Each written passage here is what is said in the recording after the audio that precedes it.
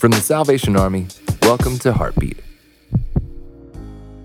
At this very moment, you may be enjoying your favorite Christian fast food in your Christian car while driving to your Christian job.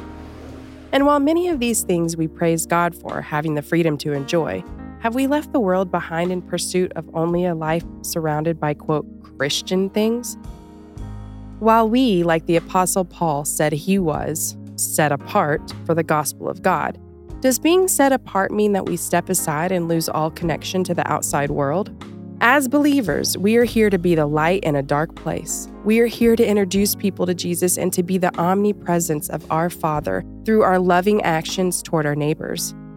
To do this effectively, we're going to have to get outside of the walls of the church. For more episodes of Heartbeat, visit salvationarmyradio.org.